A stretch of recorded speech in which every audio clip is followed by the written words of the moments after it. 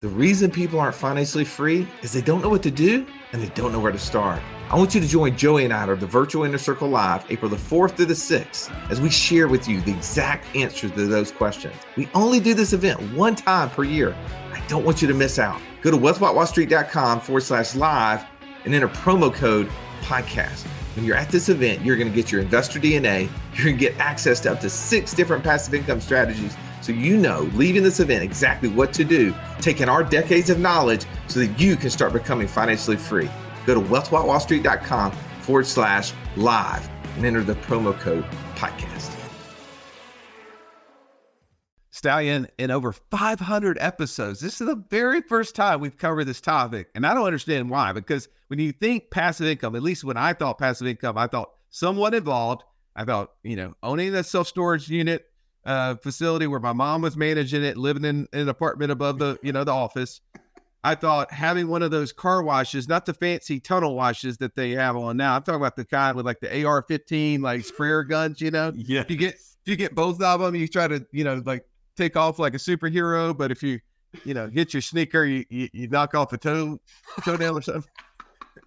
Or this episode where we're actually talking about the laundromat, man. I used them when I was a kid. I used them in college, and they're such a simple business model, but very productive and very profitable.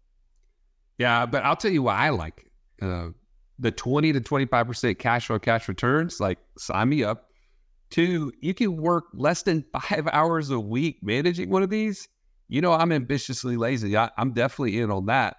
But the reason why you should stick around to today's episode with Jordan Berry is the fight scene right after this intro. So if for no other reason you don't hear anything about laundering money and creating cash flow, you need to stick around for this episode with Jordan Berry right now.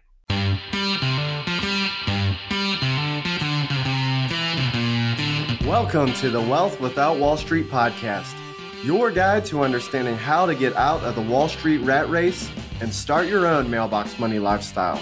Now, don't let these handsome Southern draws fool you. These financial minds are teaching our country to enhance savings, increase cash flow, and create passive income, all without the help of Wall Street. Are you ready to break through? Now here are your hosts, Russ Morgan and Joey Murray. Wealth Without Wall Street tribe, get ready to wash, rinse, repeat with my man Jordan Berry. Jordan, so glad to have you on the show.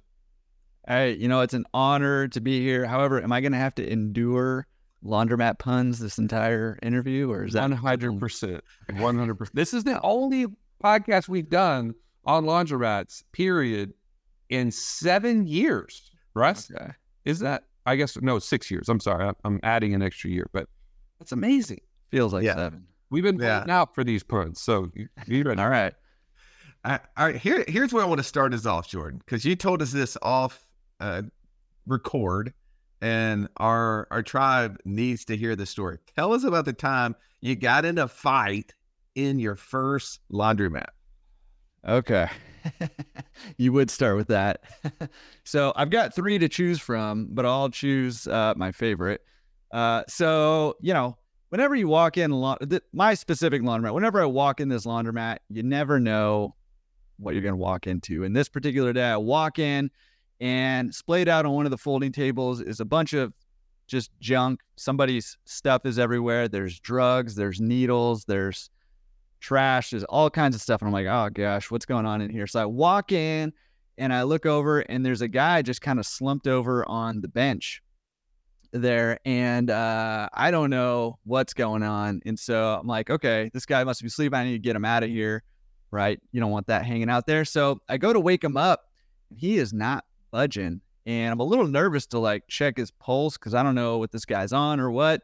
So I'm kind of shaking him pretty hard trying to wake him up. I'm like, hey, wake up. And he doesn't wake up. And so I kind of freak out a little bit. So I call 911 to get an ambulance to come out. So an ambulance comes out, but before they get there, the guy wakes up. He comes to, and I'm like, hey man, are you doing okay? And he's like, yeah, blah, blah, blah. So I was like, hey, look just, heads up. I was trying to wake you up and you weren't waking up. So I called an ambulance. They're on their way here.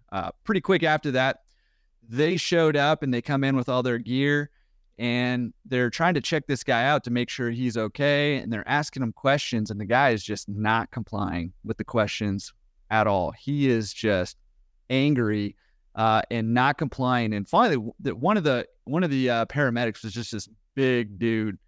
And the guy is like not answering. He's like, hey, he just yells at him right in his face, like, hey, I need you to answer this question. If you know what day it is and what your name is, then we can leave. And so the guy finally just tells him his name and what day it was. So the ambulance leaves. I go about my business in the back of the laundromat. I'm like cleaning up a mess or something like that. And this guy is, he's just pacing back and forth and he is yelling at the top of his lungs. Like, he's like, you narked me out, blah, blah, blah. And then finally I had headphones in and finally I'm like, are you talking to me? Like, I didn't know he was talking to me. I'm like, are you talking to me? He's like, yeah, I'm talking to you. You narked me out. So I was like, whoa, dude, I was worried about your safety. I called an ambulance. And so he starts escalating on me. And mind you, the back door is locked. So I only have one way out and it's past this guy. And this guy is he keeps escalating. And, I'm not in there to be fighting or anything, but I'm like, hey, you got to go, man. And he's not leaving. So I'm like, okay, look, I'm going to go. And so I go to walk by him and he steps in my way and shoves me. And I was like, whoa, dude, like, hey, I don't need no problems. I'm just trying to leave. I'm going to get out of here. And I was going to go call the cops after I left. But he would not let me past him and he swung on me. Now, one thing that is interesting is that for about 15 years, I've taken Krav Maga, which is Israeli close quarters combat, hand-to-hand combat stuff. So I've been doing that for 15 years, never used it before in my life. But this guy swung at me. And as he's swinging at me, I'm thinking in my head, like, look, I cannot get knocked out here because, who knows what happens to me if I get knocked out here. So things just kind of kick in. And after he misses with that just wild haymaker, I hit him hard right in the face 3 times in a row. And he starts to fall back. And it's funny in my head, I'm sort of cradling this guy as he's going backwards. And I'm hitting him with my elbow. It's just, I'm not thinking about it. I'm just kind of doing it. I'm hitting him with my elbow all the way down to the ground. And he is out cold. And I'm like, oh my gosh. I like take a breath and like settle myself. I call 911. The same ambulance ends up coming back to check this guy. And he's still out cold when they get there. So they throw him on the gurney, or they check him out, throw him on the gurney and wheel him out. And that big paramedic that got in his face earlier came back and gave me a little fist bump. And I was like, man, I wish I could have done that. So that was one time where it's just wild, man. It's like, what is happening? What is my life right now? But wild story. Wow. So everybody is imagining that this is why you bought a laundromat, so that you could, start to use your Krav Maga. Is that what you call it? Like Krav Maga? Yeah. I mean, Russ was trying to spell that. He was trying to, hit the thesaurus on what in the world you're talking about. He pulled up some country singer, I think. But anyway, I know that could be the only reason why you would want to buy a laundromat. What was your reasoning by getting into this space? Yeah, well, I got cut from the UFC and I had to go get my fine. Real quick before I get into that, I just want to say, like, this is not typical, so I don't want to freak anybody out from buying a laundromat. That just happened to be part of my specific thing, and I'm sure we'll get into that a little bit. But, the reasoning behind getting into this is really, I think what makes laundromats attractive to a lot of people is that, the dream of income coming in with very little time, required to get that income, right? That was the dream. And so how that came up about with us is that we actually had a friend who was working a tech job in the San Francisco Bay Area. He's working 70, 80 hours a week. And he ended up buying a laundromat and replacing his tech income and went down to working about 5 hours a week. And we were like, yeah, that sounds pretty awesome. Let's do that. Did not work out that way for us, but that was the idea behind it. Instead, I'm fighting drug addicts in the laundromat. Hey, man, I'm sure you got like some sort of award back at I'm not even going to pretend I understood what you said, Krav McGraw or whatever, Tim McGraw. But your face of achievement is probably on the wall there. And I'm sure that guy went out and shared the story amongst the rest of the homeless community that, hey, don't walk in there unprepared. This dude is ready to go toe to toe. Outside of that dude making a mistake, walking in there and you not knowing that, talk to us a little bit, because we don't know laundromat stuff. We've all used them probably growing up in college potentially. And clearly our avatar, the person listening to this, is not using a laundromat. But there's reasons why to purchase them. You shared some of the money potentially can make, the time commitment. I'd love to hear, though, some of the things that, as we start digging into this, some of the mistakes you made. And then obviously we can go into maybe some of the success stories as well. Yeah. Well, I think your demographic probably should be using them, not to go do their own laundry, but to let them come to their house and pick that laundry up and go do it, bring it home. So that's an awesome service, and nobody likes to do laundry, so let somebody else do it. I'm listening. Yeah, that's right. Never do laundry again. That's my life motto. Probably the best reason to buy a laundromat, so you can have somebody else do your own laundry. But I mean, going back to mistakes, and your question there is, I made a lot of them, and a lot of them were very expensive mistakes. But some of the big mistakes that I made, well, number one is, when I bought my first laundromat, this was almost a decade ago, there really wasn't that much information out there about laundromats, about how to run them, how to buy them, how to value them, what to look out for. And this is a cash business, right? So there's a lot of potential gotchas, especially on that acquisition side and the due diligence side, can really bite you if you don't know what you're doing. So, a lot of the mistakes probably to your audience are going to feel like, yeah, no duh, mistakes. But for me, I knew nothing about business, and I knew nothing about investing in really anything about anything.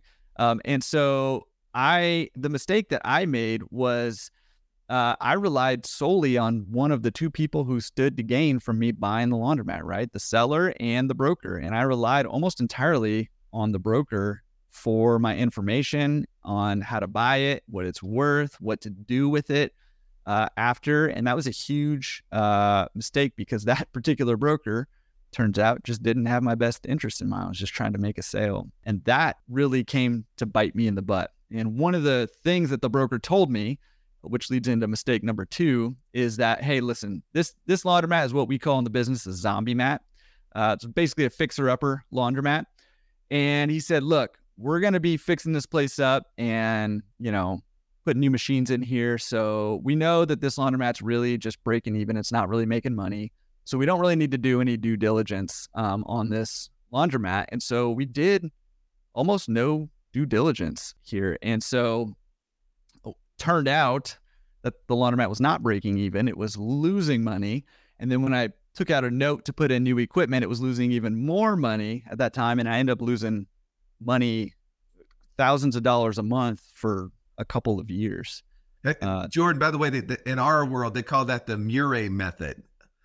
The no research and just jump head first. We'll just take the word. Yeah. Look, by the way, this section of the podcast brought to you by 100unicorns.com. 100unicorns.com, the most magical place on the internet. Continue, Jordan. Sorry. Awesome. Well, look, I got good company. That's all I need to know. I just need a friend who's going down that same path with me. So that ended up being just a costly mistake, obviously. And kind of along the same lines as, and going back to that fight, one of three, people that I put in the hospital from that laundromat, is I knew it was in rough condition, right? I knew the laundromat was in rough condition. I did not know that this particular laundromat had literally become gang territory. Like, the owner almost never went there. They were scared to go there. And, I knew it was neglected. I didn't know it was neglected because it was gang territory. So I ended up actually in a gang war to get this laundromat back. That was not what I signed up. I had two young kids at the time. I'm thinking in my head, like, why am I here? How is this happening? Like, I don't want to die. I don't want to kill somebody and go to jail. Like what is going on right now? So I didn't understand sort of the neighborhood that I was in and, what it was going to take to actually fully rehab this property. I had an idea of what it meant to put new machines in and paint and flooring. I didn't have any idea about this other side of the business here. Just for clarity, was the gentleman who you helped to the hospital a Crip or a Blood? I'm just like, what color was he wearing? Well, there's a local gang this is in Montebello, so shout out to all you homies out there out in Montebello, California. So I won't mention which gang it is. Yeah, Joey was in the Army, by the way, the Salvation Army. So he really understands all gangs, signs and colors. Joey and I are like two peas in the same pod right now. And I went to University of Montevallo. I mean, Okay. so we're really close. This is it's getting a little weird right now, to be honest with you. It's getting a little weird how close we are. If only my beard could get to your level, you'd be right at it. See me after. Yeah. All right. So you guys have connected. That's good. Let's talk about how to do this the right way, because clearly we would not be having you on the show if the only thing that you were good at was taking people to the hospital. So let's talk about, what did you do? So you had this one. What did this lead to? Because there's obviously more to the story. Yeah. So, I had a bright idea. I had a different broker, bring me an off-market deals or a pocket listing, and it was going to be a seller finance deal, and it came with the real estate. And I was like, sweet, this is awesome. And, one thing I did find out is that once you get that first laundromat, and I find this true in real estate, a lot of places, right? Once you get that first deal, a lot of doors start opening up to you. More deals come your way, financing comes your way, all that stuff, right? And so I was like, okay, yeah, like this is awesome. Here's the plan: is this one that I just purchased is losing a bunch of money. So the plan is, let's buy this one, and its gains can help me float this one until I can get this one back running, which was, genius plan, as it is. And I'm like, listen, I already know all the things not to do now. Like I'm fully educated now. I paid good money for that education, but it turns out I didn't learn all the lessons. And due to some complications in the escrow process and it lengthening out, and me doing all the due diligence on the front end, but not again on the back end over like a 5-month escrow period, a brand new, larger laundromat opened up the day I took over, a half mile away from that second laundromat. And so an immediate 40% drop in business from day one. So that was a punch to the gut for sure. Now, Jordan, we actually led into this question with what went well. Yeah. I don't know if you heard the question. Just clarify that again. Well, tell us where there's actually, light at the end of the laundromat here. Yeah. Well, here's the light, is that I'm here saying, I think probably a lot of people listening to this should probably buy a laundromat, despite all the things that I've said so far. And I want to tell you why, because, it is kind of funny. Like, listen, nobody wants to get in, buy a business and end up having a fight, right? Like that's an anomaly. I don't want to, scare anybody with that. That's not typical at all. But also nobody wants to buy a business to lose money, right? So why be here and say, hey, I think you should buy a laundromat? Because the original dream is still alive, right? The original dream is still attainable for just about anybody, as long as you buy that first laundromat the right way the first time. We talk about, I'll tell you how to do that. But as I was like in my depths of despair and losing all this money all over the place, I was looking around and saying, hey, there's so many people making good money in this business. I think I'm just like missing one or two pieces of information, right? Like that's all it's going to take for me. And so I went on this desperate search for that. Here's a couple things that you need to do to make sure to get in the right way the first time is, number one, you've got to value the business properly. You've got to do it. And that's easier said than done with the laundromat, because most laundromats still are all cash businesses. So, most of the time books aren't they're not going to have books, or they're going to be bad, or they're going to be very good. Like maybe they'll have more than one book. You know what I mean? Are you just, in order to value the books on a cash business, are you really just having to go and pull bank statements so you're just able to show the deposits they're making to validate the books that they're giving you? Well, that sounds very logical and ideal and naive of you. Sounds like something I would have said early on. So, are you saying that people who get paid in cash don't necessarily want to put it into the bank right away? They try to, is it launder? I don't know. I don't want to say that. How do they get? How do you track the money here? Maybe it's tough. Okay, it's tough. So bank statements is one way to sort of ballpark it, but you'll find a lot of owners are not depositing everything. And then the other thing that happens is the money coming into your laundromats is the quarters that go into the machines. However, a lot of people use the change machine to buy the quarters, and most laundromat owners will take the quarters out of the machines, count them, put them back in the change machines, take the bills from the change machines and deposit that. But that's not going to be a one-to-one correlation of how much money actually came in the business. Some people bring their own quarters. Some people buy $20 worth of quarters and leave, only spend $8 or whatever, right? So it's not going to be a one-to-one correlation. So those bank statements don't always match up. So what I recommend doing is, number one, have somebody who understands the business help you. But number two is there's a range of how much money's coming in. And I kind of half joke. Usually it's somewhere between what they tell the government on the low side and what they tell you on the high side, how much money's coming in, right? The truth is usually somewhere in the middle.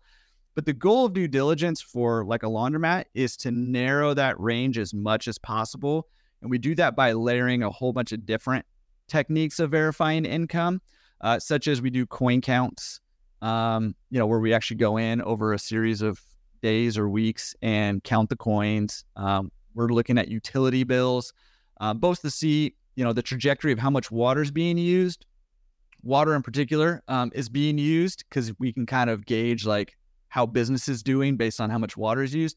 But there's also a spreadsheet, which you could actually download for free on laundromatresource.com that will actually estimate a ballpark figure of how much money is coming in based on how much water is being used. And so we're using these different techniques, taxes, bank statements, all that stuff, those data points we're utilizing to narrow that range, and we're looking for anomalies. And when we have anomalies, that's when we need to dig in a little more and get some more answers. If you've listened to our show for any length of time, you've heard us talk about infinite banking and how we are able to use that concept to create over $50,000 a month in passive income. But it's just not that easy to figure out, how does this all connect into my own personal system? Stallion, that's why we created the passive income operating system, bro. It shows you how to turn active income into passive income. It makes all the steps come together. If you would like to get access to it as a podcast listener, we've never given this away in public before, go to what'swhatwallstreet.com/PIOS. There was nothing worse than walking into class when you're in school and the teacher saying, pop quiz day. Why? Because you were unprepared. Are you unprepared though for financial freedom? Don't be. Find out how close you are by taking our 30-second quiz at wealthwithoutwallstreet.com/quiz. Man, that's so good. By the way, Trav, we're going to take all the resources that Jordan's going to throw at you, as well as the name of the gym and Fight Club he's a part of, and we're going to put it on one resource for you. So if you want to go to wealthwithoutwallstreet.com/laundromat. And I didn't even know how to spell laundry. I know that doesn't shock you, Joey, but I was thinking laundry, like I was actually trying to completely spell it. And Google keeps telling me this other answer. And I'm like, that's not how you spell it, Google. So yeah, laundromat is Google ain't wrong. Okay. LAUNDROMAT. Laundromat. Yeah. I had no idea. I mean, there's one person listening to the show that's joining you on that. Everybody else is like, Russ, I've seen a laundromat before. I know how to spell it. So okay, never mind. It's pretty common. It's pretty common. So you mentioned there's a number they're giving you. There's a low number and a high number. We need to figure that out, and you can kind of start to nail it. What are other numbers we need to know for trying to buy a laundromat to know if it's a good deal? Yeah, so there's 4 basic numbers you're looking for in order to value laundromat. So the first one is what's called the net operating income. All that is your total income minus your expenses before loan payments and taxes, things like that. So that's your net operating income. That's the cornerstone of the value of the laundromat. And all you're going to do is apply a multiple to that net operating income in order to determine the value. And you need the other 3 numbers to determine that multiple, right? And the average multiple right now is about 4 to 5.5. That's up about a half a tick from what it has been in the past. But I'm seeing about 4 to 5.5 being the range there. And the other 3 numbers that we need for the to value the laundromat are, number 1, we need the age of the equipment. Obviously, newer equipment is better than older equipment, so the multiple will be higher if it's new and lower if it's old. Number 2 is going to be the rent amount, and the rent amount is, how do you know if it's a good rent or not, right? That's a big question. And the way that I use to look at it is the percentage of the gross income, rent as a percentage of the gross income, all right? And the number that we're shooting for is right around 25% of the gross income for rent. Obviously, lower than that, even better. But 25% is what we're shooting for. It's not a hard and fast number, but that's what we're shooting for. And then the third number that we need is the number of years remaining on the lease. And for a laundromat, more years is better than less years. We're very infrastructure heavy, so you can't just transplant a laundromat if the landlord decides to raise your rent or to cancel your rent, not renew it. Now, if the rent number is substantially lower than 25%, it could be an indicator that you're in gang territory. True or false? False. Gang territory tends to be better business. I'm just saying. So, all right, go take it to the gym. That's right. So and just go there. But the other question I have about the range of the multiple, is there more than one like business model that a laundromat operates under? Like, are they all the same? And that range just depends on those other 3 factors that you mentioned? Or is it, some specific business models that are different that would yield a higher or lower multiple? Yeah. So on the acquisition side, there's sort of 2 classifications, and tell me if I'm answering your question, but 2 classifications here. We got your like fixer-upper zombie mats, which basically are not making money, right? And the valuation method starts to break down when the laundromat's not making money. You've got to sort of shift gears a little bit, do a little more projections and a little more research in order to figure out how much you can pay. And there's controversy about this on the internet, but my opinion is there is value in a laundromat that's breaking even or even losing money, because all that infrastructure is worth something. And in a lot of places, you can't easily or cheaply build a new laundromat. So there is some value there. But determining how much on the fixer-upper side is a little bit of an art form. And then there's more of like a turnkey model where you're just buying the cash flow, basically. And that's where this acquisition model or valuation model really thrives. And then, you got the in-between where maybe there's some fixing to do. By and large, if it's making money, this is the way to value the laundromat here. Jordan, in the multifamily space, as an example, they will go in with this value add principle of, hey, we're going to add a dog park. We're going to add, cable internet or some service that we can immediately start increasing rents, which ultimately is going to increase the value. Talk about the ways that you can go in and add value to an existing service, because I kind of think there must be, if you're saying, hey, if I can buy one that's breaking even, there's probably things that you know how to do that will immediately add revenue and start making it profitable. What would be those things? Yeah, well, the lowest hanging fruit for a lot of laundromats, this is a very mom and pop business still, very mom and pop. One thing that we are not very good at as an industry as a whole is raising our prices and keeping up with inflation and, especially lately, right? So one quick win, a lot of times you can come in and get prices up to, market price or where they should be And that's a way to increase revenue pretty quickly. However, people don't love it when you just raise prices for no reason out of nowhere, especially if it's more than like a quarter or so. So, in any little cosmetic or aesthetic things that you can do, paint, flooring, easy, cheap, those kinds of things are always good. And I always recommend if you're doing things on the inside, do something on the outside too, because you don't want to do all this work and spend all this money and time and effort fixing up the inside, and nobody on the outside can tell that you've actually done anything. So change a sign, paint the outside of the building, plant some plants, something on the outside too, right? And then you can do bigger things like add new equipment that's going to be more efficient. You can charge more for it. People like shiny new things, right? So you've got, those levers to pull. And then you can add a service side to the business. Most laundromats still don't really have a service side. So whether that's a drop off or, like we talked about earlier, pick up and delivery service to your laundromat, and those can be huge revenue generators. Well, I mean, that to me right there is the, and I missed this clearly, and I think others would too. If you think, oh, well, I'm not going to go to a laundromat because that's just not who I am. I'm not, I have my own washer and dryer here in my house. I don't need to go get in a fight with the guy, the one, and maybe not the nicer part of town. But to your point, it's like, good. I'm just saying. Yeah, I mean, your life is boring. You need I'm little not thrill. well trained. I mean, like if Joey's the bomb, I'm going to take my chances. But it sounds like the guy you had already had way more skill set than he was going to bring to the table. I'm out. I'm gone. I'm running the other way, right? Russ, you do work out though.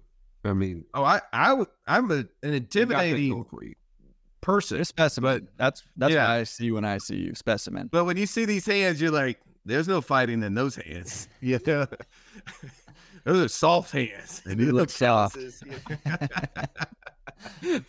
But I do think that there's an interesting thing that you can now even take a model where you can even start going into a nicer area, people who can afford the service, who can afford to pay for the upsells, and would never even come in your store, never even have to like be in that neighborhood necessarily. Are you seeing that where people are going out and just marketing into those areas, and that's how they're able to scale? And what's the margins there as compared to them having to come in?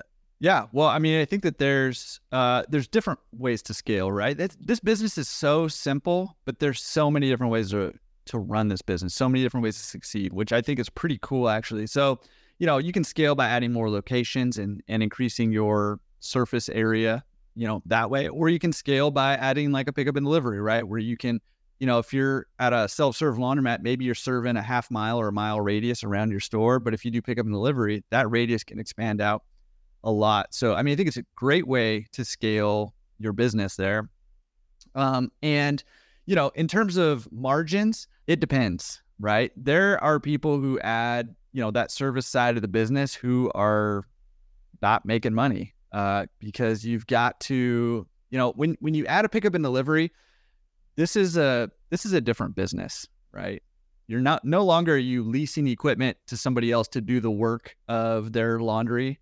Now you've got a logistics company and you're processing laundry, and so you've got all these things that you've got to do now, and you've got to charge accordingly, right? And that's difficult to do, and you've got to hit a certain scale to make it worth your time, and you've got to get there as quickly as possible, right? Because if you've got a driver, or if it's you driving all around town to all these different places to pick up laundry, well, you're wasting a lot of gas, which is not cheap. I don't know how much it is there, but we're up over $6 around here, a gallon.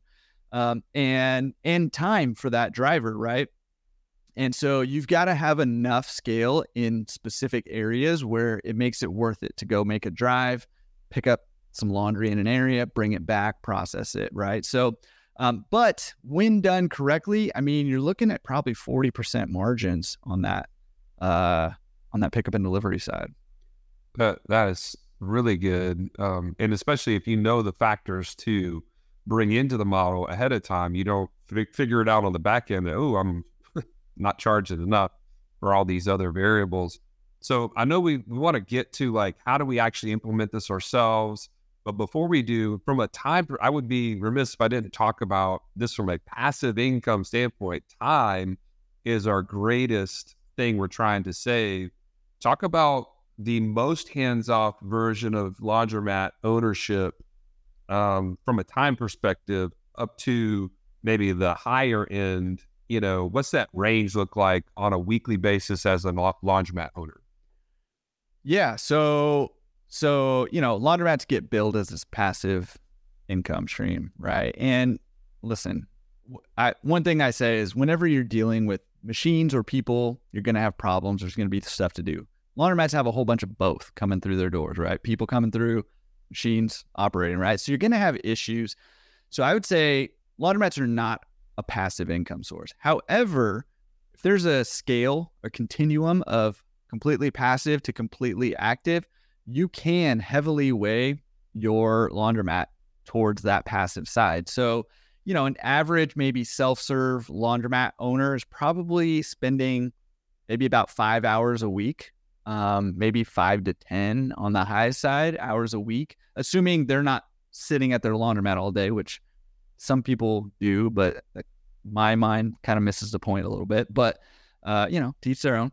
At 5-ish hours is probably a pretty good number, especially after it's kind of up and running and going, you understand the business. That's probably what you're looking at in terms of, self-serve laundromat that has maybe an attendant or a cleaner, going on there, and maybe you have odd weeks where you go up to 10 hours. So completely passive? No, but that's pretty good, especially if you're working a high-tech job where you're working 70 hours a week and you go down to 5 and replace your income, right?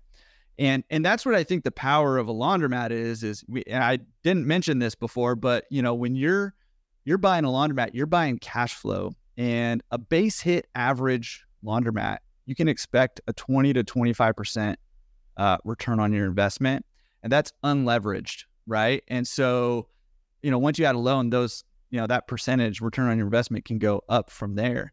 And so for a laundromat, almost probably 99% of America could replace their income, their W-2 income, with 1 to 3 laundromats.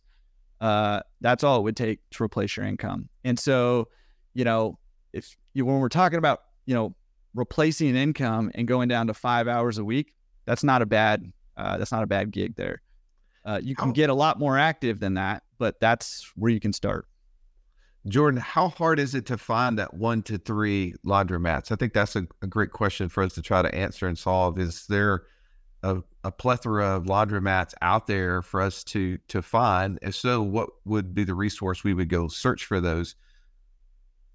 Yeah, so it's more difficult than ever since I've been in the business to find a laundromat right now.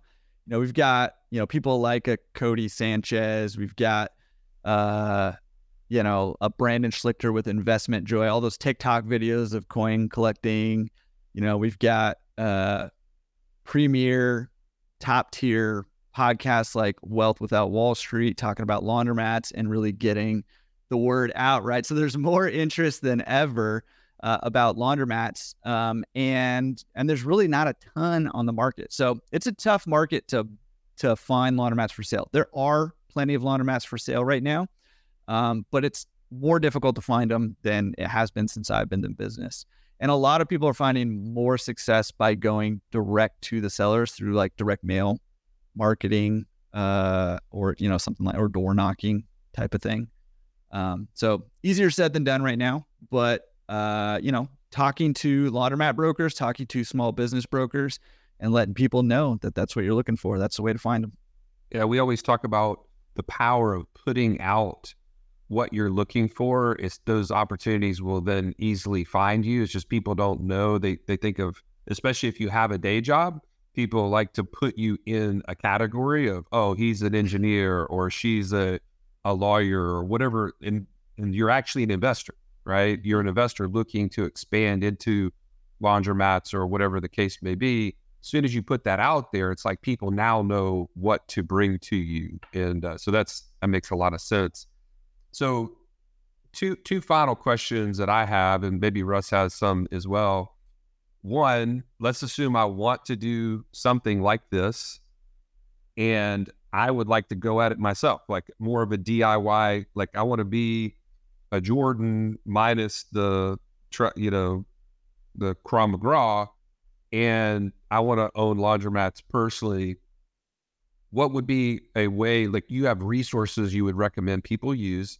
And then finally, what's on the horizon for Jordan? What are you looking forward to in terms of your laundromat kind of career? Yeah, great question. So number one, I mean, there's a ton of free resources. You can get to them at wealthwithoutwallstreet.com/laundromat. Got a podcast and all that stuff.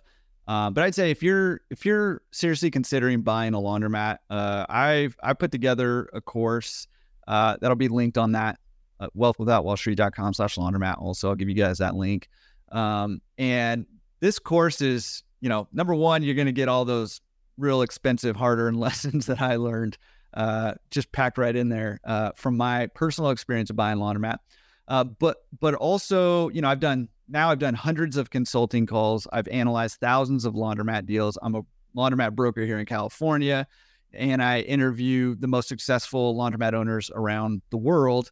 And so all of that knowledge has gone into this course, and we've built out premium tools that you're not going to be able to find anywhere else that you'll also have access to through that course. So, like I said, this is a cash business. There can be a lot of gotchas, and this course is going to help you avoid kind of all those obstacles in the road. So, a ton of free information. I'd start there, but when you're getting serious, I think that course is it's worth its weight in gold. If I would have taken it, it literally would have saved me 6 figures of losses there. So that is where to go and where to start if you're interested in buying a laundromat.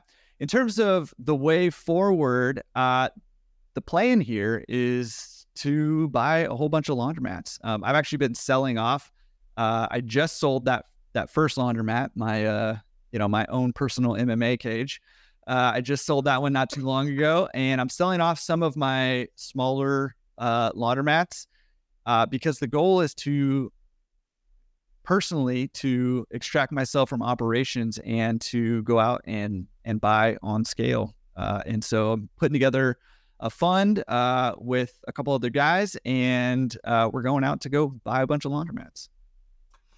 That sounds like if you're not into the Krav Maga, strategy, that may be an easier approach for the stallion, right? Like if you're the DIYer, you may want to learn how to do this. Go find the business broker, hit up Jordan, go to wealthwithoutwallstreet.com/laundromat, and you can get all the details of how to start analyzing the good deals versus the bad deals.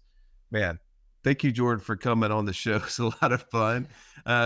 Maybe the first fight story we've had on here. So, they say the first rule of Fight Clubs, you don't talk about Fight Club. We're talking about it. So clearly this isn't Fight Club, but it is an interesting strategy. Laundromat, that was the first. Man, a lot of fun, man. Thank you for coming on the show today. Yeah, no problem. And, just to set expectations, there are no Krav Maga lessons in the course. But I'd be open to putting one of those together if you end up needing one. So let me know. Man, I'd pay you money to see you and Joey, spar a little bit. So next time we're in California, set that up. Yeah, we'll definitely come by and put one of those sleeper holds on him if you would. Yeah, we'll put him to sleep real fast. Maybe we should do that for your community. Go join the community, and we get 100,000 people in that community. Joey and I will go at it. Oh man, I'm up for that. Money for a good cause. He's got 5 kids, and we're gonna need it. All right, so let's get you back to your game. Those guys without a dad, though, you know what I mean? I'm sure that dude was a dad. It just didn't know who the kids were potentially. But all right, let's move on. Thank you guys so much for listening to the show. Hope you had as much fun as Jordan, Joey, and I did today. Have an amazing day. This has been the Wealth Without Wall Street podcast. Don't forget to subscribe to the show to break free of the Wall Street mindset and begin building wealth on your own terms in places you understand so that your wealth will never run dry. See you next episode.